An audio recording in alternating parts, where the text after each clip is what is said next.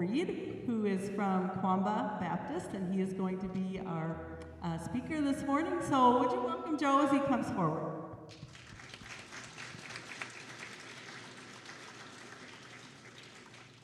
Thank you, sir.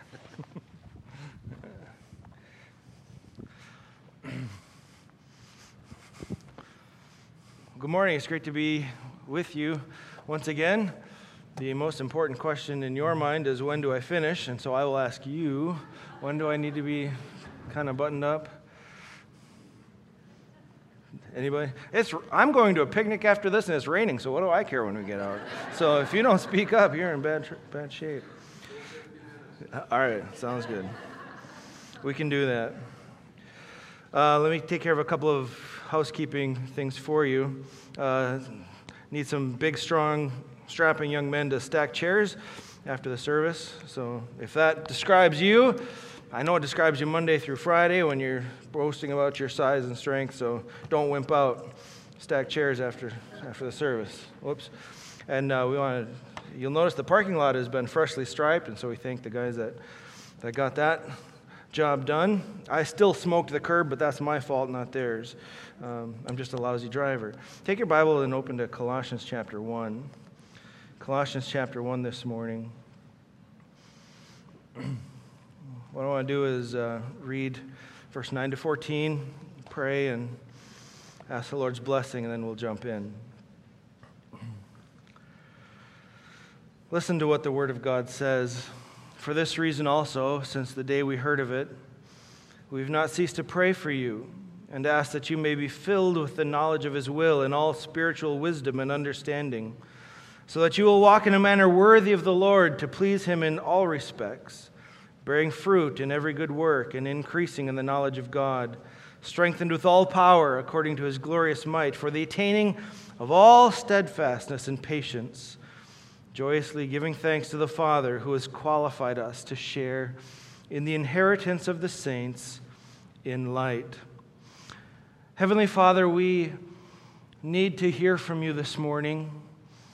We have come to sing praises to your name. We have come to encourage and be encouraged by the company of your people. And we come to this portion of the service where we are going to look at your word, and we need to hear from you. If you do not feed us with your word, we will surely perish. So, Heavenly Father, in your mercy, send your Holy Spirit to minister the bread of life to our hearts. We pray this because we know this would please you, and we pray this because you have given us freedom to pray in the name of the Lord Jesus Christ. Amen. The news moves so incredibly fast anymore that you may have already forgotten the name James Hodgkinson. James Hodgkinson, a couple of weeks ago, grabbed an AR and went off to a softball field in Virginia and tried to gun down some of our congressmen and senators. One of our congressmen is still in the hospital. And then he was finally killed himself. And as you remember that story unfolding, what came out was that Mr. Hodgkinson was an avid supporter of not the president and not Hillary Clinton, but Bernie Sanders. And when that sort of got out, the first thing that Senator Sanders did was find a microphone and a cameraman and get in front of it and say something to the effect of, "This is not what me and my campaign are all about. I don't like my supporters acting this way. I don't approve of anything this guy did." You remember that? Basically what he's saying is, don't blame me for this nut job. And we kind of understand what Bernie Sanders was doing, because nobody wants to be known as the guy whose supporters are murdering wackos. Even in American politics, it's not a very good demographic to work from. That got me thinking. Sometimes I wonder if God isn't tempted to hold a press conference once in a while and say something like, "It's come to my attention that people who call themselves Christians have been lying and cheating, stealing, fighting with each other, sleeping around, slandering each other behind closed doors. They've been hypocrites of the worst sort. They've used other people and even used my name as a tool to feed their lust for money, their lust for power, or their thirst for pleasure. And I think God might say something like, I want you to know, I disavow these people acting this way. I disapprove of their behavior. I wish they wouldn't even call themselves Christians because they're running the name Christian through the mud. And I don't like it. When Christians, who are sinners, act more like sinners than Christians, it gets noticed, doesn't it? Not only in the church, but particularly in the world. And maybe the most devastating effect of that is that the glorious, transformative, powerful gospel of the Lord Jesus Christ sort of looks like it really isn't worth anything. After all, if Jesus was so great and this gospel was so powerful, why on earth is my Christian neighbor the most annoying person on the block? Why is it that the Christian contractor does the worst job? Why is it that the Christians tip the worst down at the cafe, and on it goes? You've heard this. This isn't new to you or me. Actually, this is so old, it goes way back to the early days of the church, where we find Paul in prison, on his knees, praying for the Colossians. Now, I want to be a better prayer, and I hope all of you do too. None of us would probably say we pray enough, or good enough, or with enough effectiveness.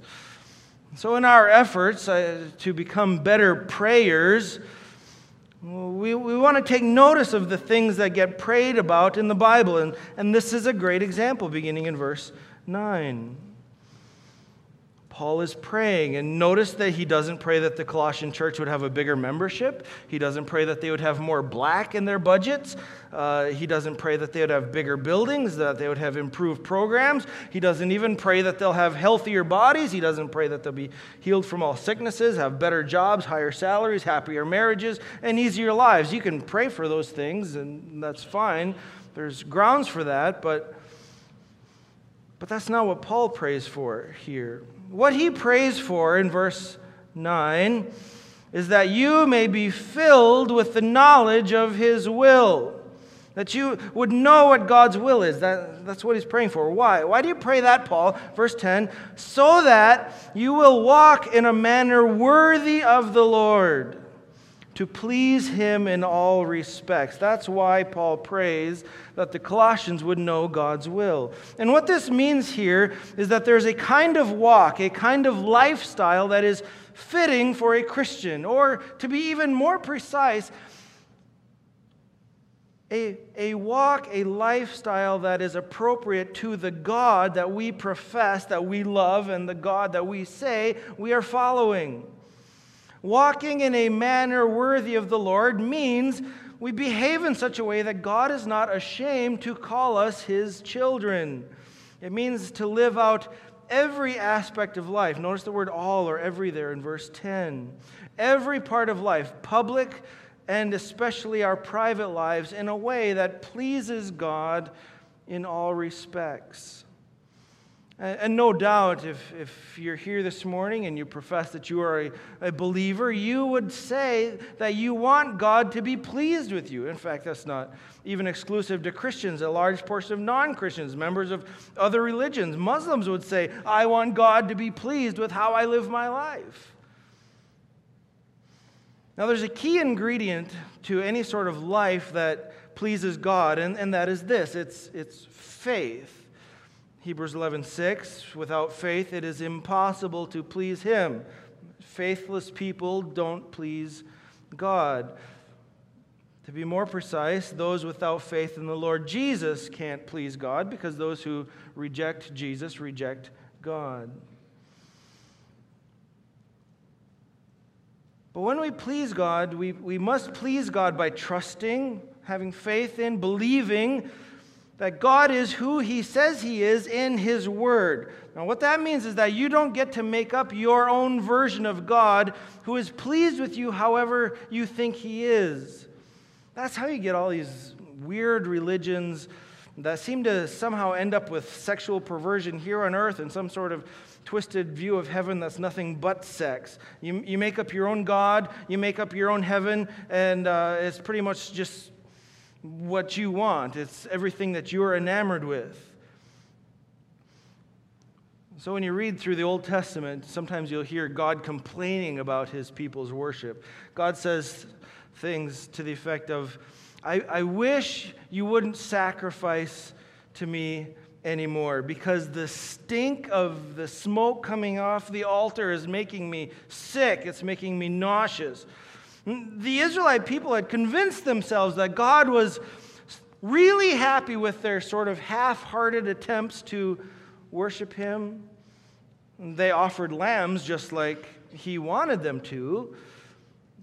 They just decided to give the blind ones and the lame ones, the junk ones, because then you don't have to, what are you going to do with a lame lamb, a blind lamb? You're just going to get rid of it. And God needs a lamb, so let's just give him that one. We do double duty. We don't have to haul the thing to the dump, and we make God happy at the same time. But God wasn't buying this. God isn't fooled by these sorts of shenanigans. So if we want to please God, actually please him, we need to approach God through faith in Christ and faith in the Bible to show us who God is. And so we want to keep that in mind, because if we forget these two things, we'll think that pleasing God means we just have to try harder than we are, when pleasing God comes through faith. All right, so that's sort of the backdrop. Now, what does a worthy walk look like? Verse 10. What does the manner worthy of the Lord look like? When I was here, a year or so ago, we talked about the worthy walk from the church context in Ephesians 4, as we talked about walking in unity. Here in Colossians 1, the emphasis is more of a personal walk.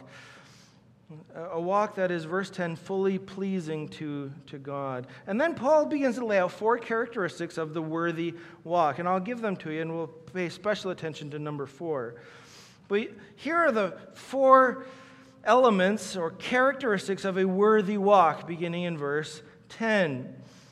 The first one is bearing fruit for every good work. God is pleased when his children perform good works out of faith. James says faith without works is dead, just as Hebrews 11:6 says that works without faith is dead. And so the two are very, very much inseparable. Ephesians 2:10 tells us that before we even came to Christ, before we even became Christians, God laid out for us a lifetime supply of good works. The language in Ephesians 2:10 is that good works prepared beforehand that we should walk in them. And sort of like my wife will occasionally, when I need to really, look my best, you can only do so much with this, but my wife does pretty good, and she will lay out my clothes beforehand so that I don't look, entirely hideous, like I'm going to a Halloween party or something. And so God has laid out good works for his children to walk in beforehand. God didn't save you so that you could go back to living the same way you were and doing the same things that you were and running after the same goals that you were. No, your salvation came with a custom-prepared batch of good, useful, beneficial things for you to do, like having compassion on the poor, caring for the orphans and widows, things like bearing each other's burdens, which doesn't just mean feeling bad for people when they're going through a rough patch, but actually shouldering the weight of those burdens and trying to help them through, fix some of their problems if you can, making sure that other people aren't being crushed by the weight of their troubles. I think all of us are aware of the tendency that Christians have to kick each other when we're down. And part of that, I think, is because we're just Americans. The reason I'm not down is because I work really hard to keep myself standing up. And so if you're down, it's probably your own fault for being lazy. So I'll just kick you, and I'll kick you until you get yourself up, and then maybe we can be friends. That's kind of how we tend to think. That's not pleasing to God. That's not acting in faith in the Lord Jesus. That's not doing good works prepared beforehand. You'll notice in verse 10, particularly, that what Paul is praying for is that the Colossians would bear fruit in every good work. I think we could summarize it this way: Lord, don't let their good works pass without accomplishing great things. Don't let their efforts be useless. Paul says in 1 Corinthians 15:58, your labor is not in vain in the Lord. If I could summarize Philippians 2, verse 14 through 16, Paul tells the church at Philippi, act like Christians so that I can face Jesus, knowing that all the work that I put into you wasn't wasted. It's really an astounding couple of verses. It's a terrible thing to work really hard on something only to have your work wasted, isn't it? I can't, or at least I won't tell you about the times that I've worked really hard in construction, building a wall or a set of stairs or a cabinet, only to get it all done and realize that something is wrong and all that work and all that labor is in vain. It also has to be torn apart. Kind of like a punch in the gut. But you know the satisfaction of working and working and working on something, and it's finally done, and it's beautiful, and even the beauty is, in some sense, its own reward. And Paul is saying here that part of the worthy walk, the kind of walk that belongs to the Christian who pleases God, it's a life littered with good works, and none of those good works are done in vain. They are bearing fruit. And we'll never have good works that bear fruit if we don't do them. Maybe one of the reasons that the church is by and large ineffective and fruitless is because we just don't actually do the things that bear fruit, don't actually do the good works. But part of walking in a manner worthy of the Lord is bearing fruit in every good work. The second is increasing in the knowledge of God.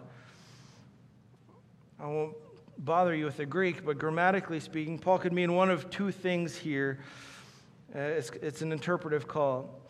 First, it could mean that we are increasing in the knowledge of God, in that our ever-increasing understanding of who God is that comes through the Word of God, study of the Word of God, and prayer, that is growing, and we are growing in knowing more of who God is.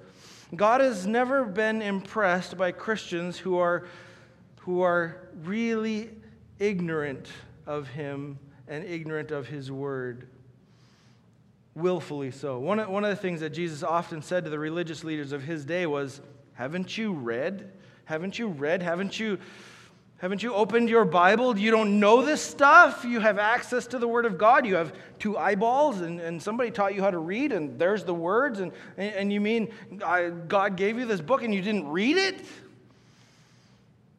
I get it. Knowledge puffs up. There's kind of biblical knowledge. It's just a random collection of facts that really doesn't do anything except make you feel, makes me feel better than you if I can smoke you a Bible trivia or something. But if knowledge puffs up, it doesn't actually follow that ignorance makes you a wonderful Christian, because it doesn't. Ignorance is not a virtue. At best, ignorance is an excuse. But with the number of ways you can get your Bible into your head in this day and age, I think we'd all have a rather difficult time explaining to the Lord Jesus why we didn't have the time or material to know Him better through His Word. On my phone here in my pocket, within 30 seconds, I have access to the Bible in hundreds of languages, and if I don't have time to stop and actually read it, I push a button and somebody reads it for me. Okay? You kind of run out of excuses fast. And if I'm running a machine, I have 3M, the good people at 3M made these headphones that pipes it in and blocks out everything else. There's no excuse for not continually increasing in the knowledge of God, and that's what Paul is praying for. That's part of the worthy walk, increasing in the knowledge of God. But the other thing that this phrase could mean is that we're increasing by the knowledge of God. That is growing, increasing by knowing God. There's really a direct link between our spiritual life, our spiritual strength, and our knowledge of God. How do we grow as Christians? We grow in the knowledge of God. When Paul was sitting in prison the final time, his death was imminent. And in his last letter to Timothy, he said, Timothy, come and visit me, and I need some things. I need two things. I need a coat, because it's really cold.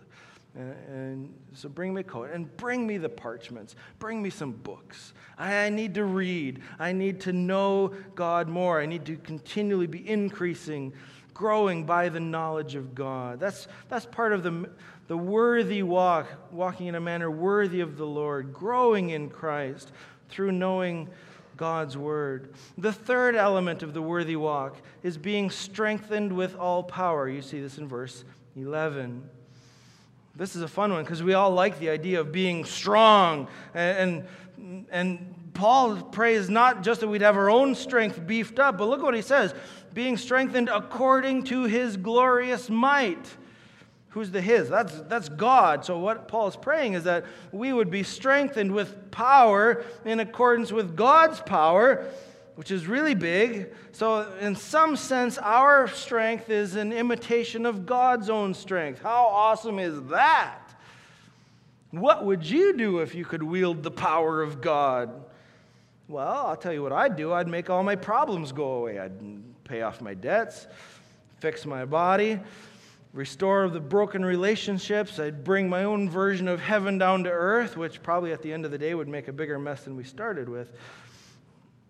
But look at why Paul says we need to be strengthened. Why do we need God's strength?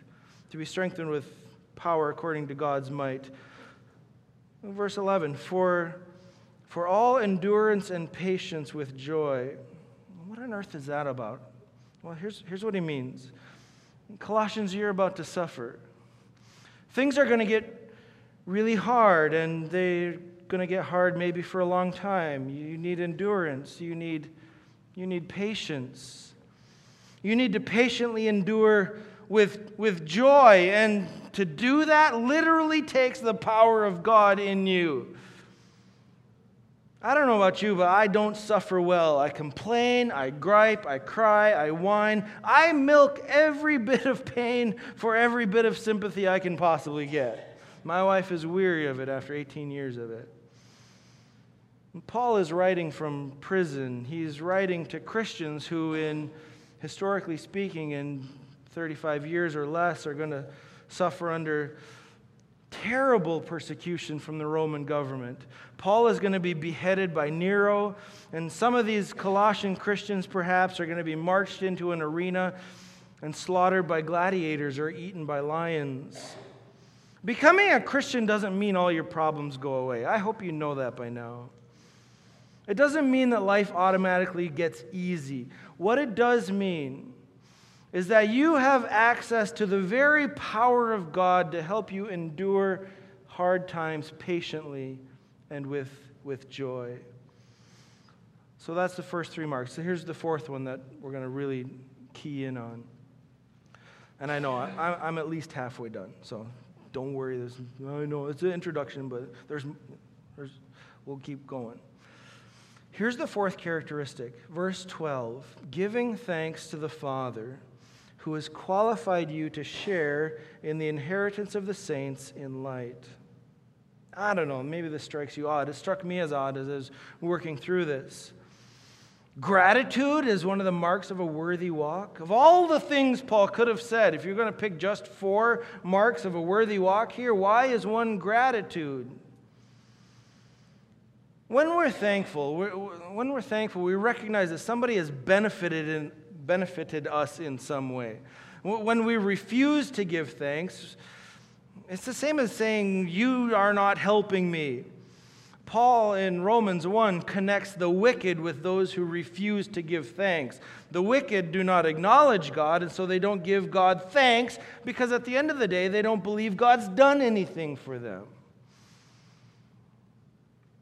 Giving thanks is really closely related to one of the most important character traits of a Christian, and that's humility.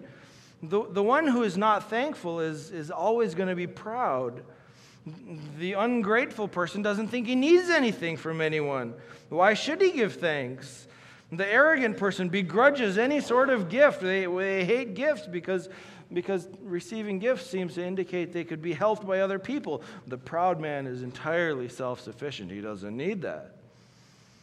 It takes humility to be thankful. Gratitude is an admission that I am who I am, in part, at least because of the input of other people. I'm not a self-made man. So giving thanks to our Heavenly Father is part of walking worthy of Him. It's a recognition that God has done great things for us.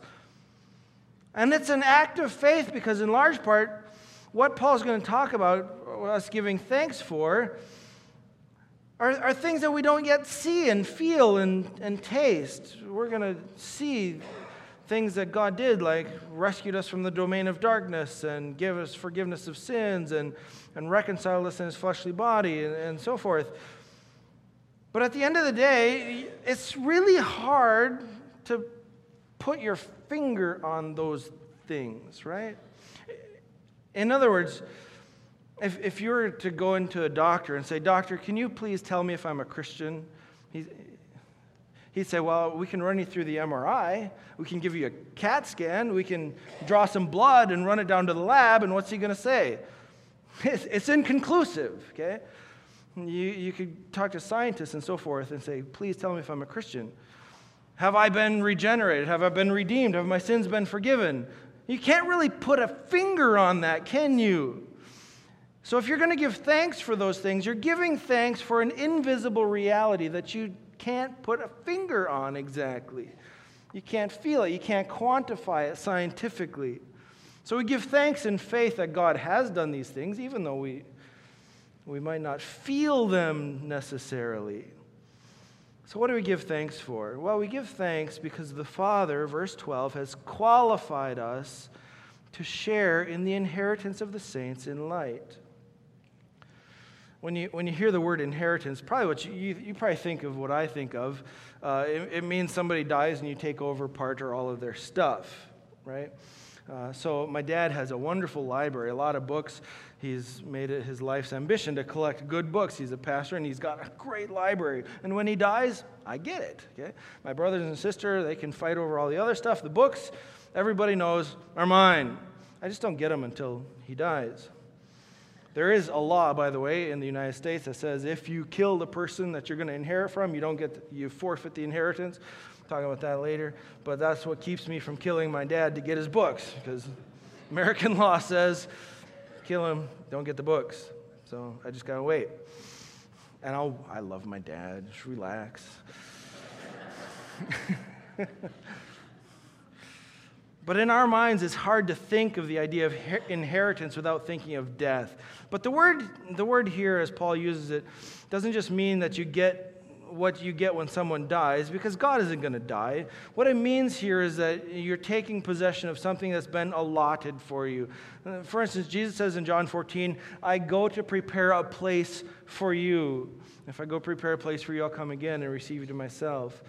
Peter says in 1 Peter 1 that God caused us to be born again, quote, "to obtain an inheritance that is imperishable and undefiled and will not fade away, reserved in heaven for you." It's an inheritance with your name on it. You ever get to be one of the cool people that walk into, a wedding or some sort of special event, and the reserved sign is actually for you? You don't have to sit 8 rows back. You actually sit. It's reserved, and you're part of the family. You get in that spot. That's what God has for us in heaven, for his children, reserved, and it's got your name on it. That's part of your allotment, your inheritance.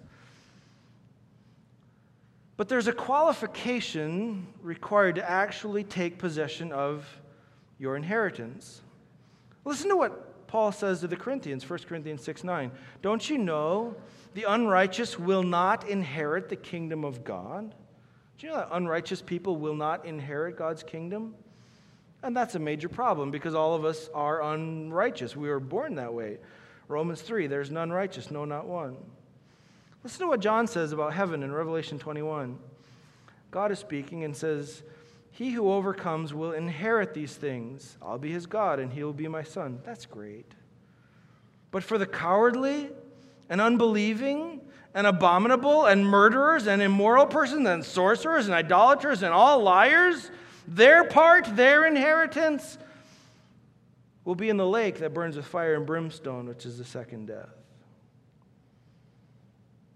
In the daytime, for there will be no night in heaven, heaven's gates will never be closed. And they'll bring the glory and the honor of the nations into it, and nothing unclean, and no one who practices abomination and lying shall ever come into it, but only those whose names are written in the Lamb's book of life."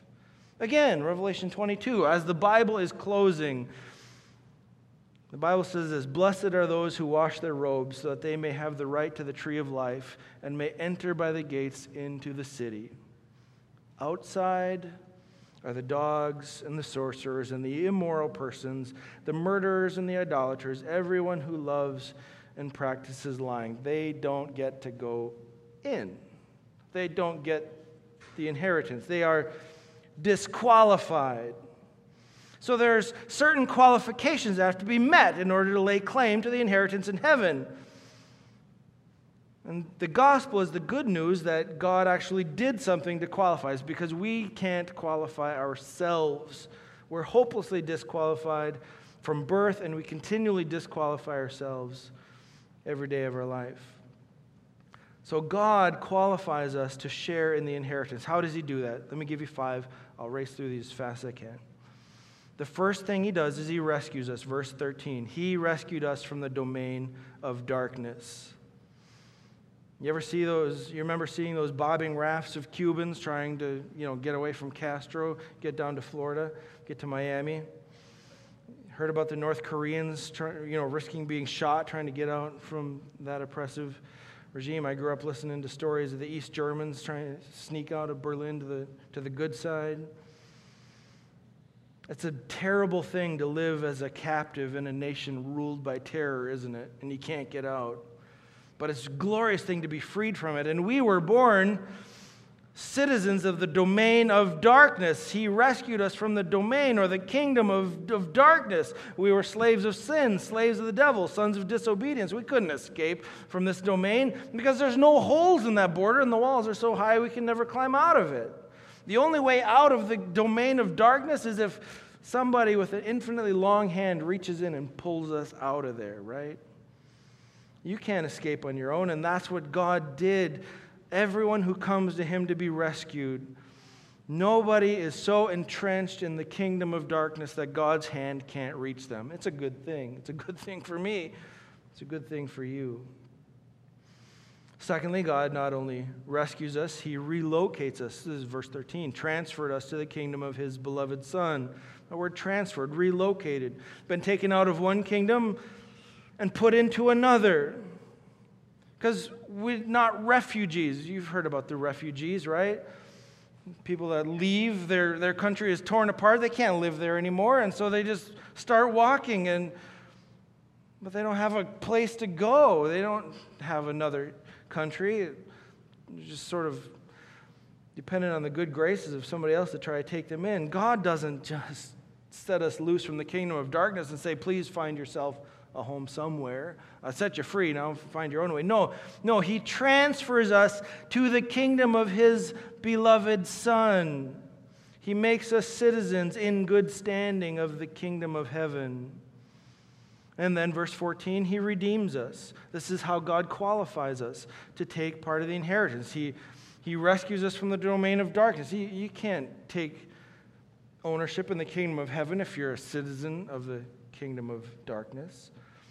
And he redeems us, verse 14. Not only were we citizens of the domain of darkness, we're citizens, frankly, in good standing. We belong there. We fit in the kingdom of darkness. All those reasons that people are disqualified from the inheritance, they're liars, immoral, unclean, idolaters, etc. That's you and that's me. That's who we were. We made ourselves a comfortable living in that kingdom. Paul says in Ephesians 2:3, among them too we all formerly lived in the lusts of our flesh, indulging the desires of the flesh and the mind. We're by nature children of wrath. We indulge our flesh, indulge our desires. We do that daily, even now. We don't have any ability to put an end to our own wickedness. But before Christ, we don't want to. Why would we? It's a lot of fun. In Christ there is redemption, which is defined here in Colossians 2:14 as the forgiveness of sins. Now, the best way I can help you understand forgiveness is the related definition in Greek. The Greek word ephemi means forgive, but it also means divorce. You say, isn't like divorce the lack of forgiveness, right? People wouldn't get divorced if they could forgive. Well, here's the connection. Forgiveness and divorce both mean a letting go or a releasing or a separation. It's tearing two things that are together completely apart from each other. It's taking one and making them into two. In regards to forgiveness or setting one free from sin, it means to separate you from your sin so you're not married to it anymore. Isn't that a great thing? You don't own your sins anymore. God in Christ has redeemed you. He's separated you from your sin. Because sinful people cannot inherit the kingdom. Now, verse 15 through 20 are the description of the king. I can't go through this with you. I'd love to. I can't even get through the last 2 R's, but I'm going to try. Verse 21, fourth R, way God qualifies us. He reconciles us. Although you were formerly alienated, hostile in mind, engaged in evil deeds, he has now reconciled you in his fleshly body through death. And the idea here is taking two parties who are fighting with each other and making them friendly again. Our natural state is hostility toward God. We're not happy with what God has given us. We're not happy with what he hasn't given to us. We're not happy that he demands a lot of stuff from us, ultimate allegiance. We're not happy that God wants our worship. God wants our obedience. We're not happy that God doesn't like the things that we like. We're not happy that God isn't happy with our feeble, half-hearted attempts to please him. So we're just kind of mad at God. That's life before Christ. Or to use Paul's terms simply in verse 21, we were alienated and hostile doing evil deeds. Or to use the example before, we just kind of wanted God dead. And if you try to kill the person you're inheriting from, you don't get the inheritance. Okay, covered that ground. All unbelievers are at odds with God, at war with God. God in Christ reconciles us. Fifth R, I'm going to leave the fifth R off. We've covered that other times. Let me just button this all up. Walk in a manner worthy of the Lord. And part of walking in a manner worthy of the Lord is giving thanks to the Father who has qualified you to share in the inheritance of the saints in light. You have in Christ a tremendous inheritance waiting for you. We believe that by faith. We haven't seen it. We've read about it here. And we believe it. We believe the Word of God. We believe the witness of the Holy Spirit in us. We are not qualified to take that, but God, because he loves us, sent the Lord Jesus to qualify us. You don't qualify yourself. I have to remember this. You have to remember this. I have to remember this when I get really irritated at other people. Say, oh, there's no way you're qualified for the inheritance of the saints in light. Well, I'm not either, am I? But I am through Christ, and you are through Christ. And we need to learn to give thanks, to be grateful to the Father who has qualified us, who are so utterly disqualified from any sort of inheritance. He has created a kingdom for us that will blow our minds. And we must walk worthy of the Lord who has qualified us to share in the inheritance of the saints in light. So pray for each other as Paul prayed for the Colossians and as no doubt the Lord Jesus prays for you, that you would be filled with the knowledge of the will of God in all spiritual wisdom and understanding. So you, Emmanuel Baptist, and me, and the folks at Kwamba, would walk in a manner worthy of the Lord to please him in all respects, bearing fruit in every good work, increasing in the knowledge of God, strengthened with all power according to his glorious might, giving thanks to the Father who has qualified us to share in the inheritance of the saints in light. And Father, may you be pleased with your saints this morning. May you be pleased with your children. May you give us the strength and the grace to walk worthy of the Lord, worthy of your name, to be fitting representatives of the glorious transformative gospel of the Lord Jesus Christ. And thank you for qualifying us to share in the inheritance of the saints in light. What great grace is ours that you would reach down, rescue us from the domain of darkness, transfer us into the kingdom of your beloved Son, not because of how wonderful we are, not because we are worth so much, but because you have chosen to love us, and you have loved us well, and you have qualified us so that we are actually fitting to share in the inheritance of the saints. Thank you in Jesus' name. Amen.